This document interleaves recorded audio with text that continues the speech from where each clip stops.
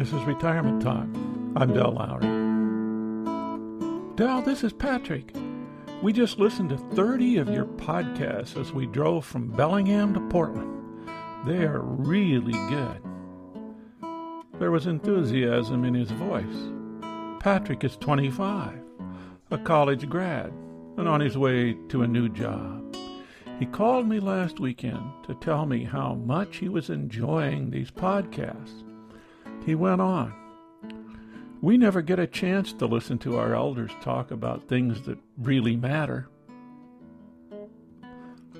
Besides appreciating his enthusiasm for this program, his call got me thinking about the communicating we do with the younger folks in our life.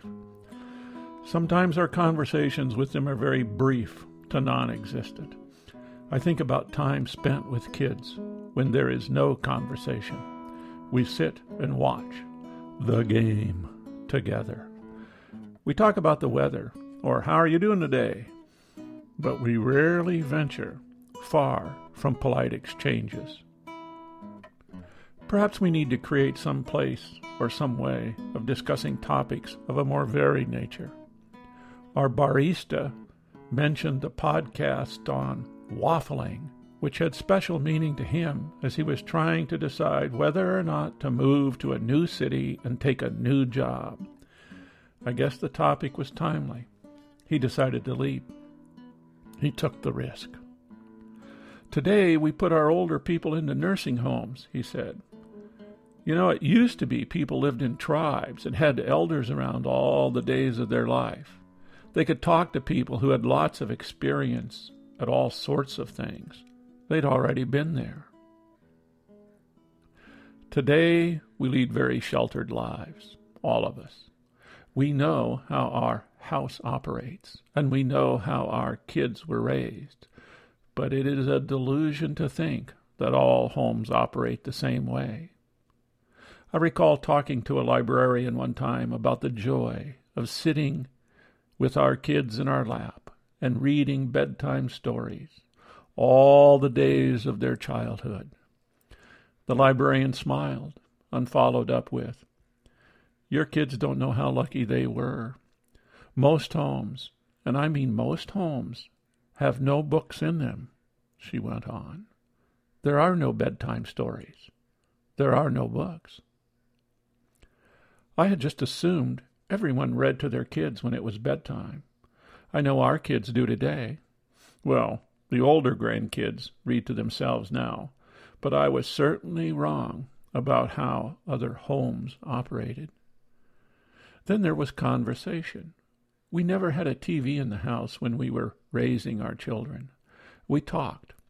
Dinner was always at candlelight. Round table, in the dark. There were no TV programs starting soon to get us up for. Our dinners were long. We talked about everything and anything. We lived our lives in front of each other. Our values, our weaknesses, and strengths were on the table. I like to think the darkness and roundness held us together. This isn't the kind of life many kids grow up with today. True conversation between parents and children, or any adult and children, can go missing. We retired folks have a perfect opportunity to talk to younger people. We've had a lifetime of experience and education. We have been down many roads, made good choices and bad. We just need to learn how to tell a good story with a point, and then shut up and listen. That might be the hardest part. We need a place where we can meet, sort of a generational mixing hall. We could volunteer through some agency like Big Brother or Big Sister. We could probably find others like the YMCA or the YWCA. I'm sure a phone call would give us a good idea of what is possible.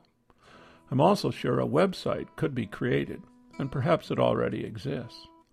Then again, that just doesn't seem right. Part of relating to one another is being able to read each other's body language, being able to see the reaction of the other person. Perhaps my barista friend liked my podcast because he was young, and I was old. He knew me and could relate. It's the connections we seem to be lacking.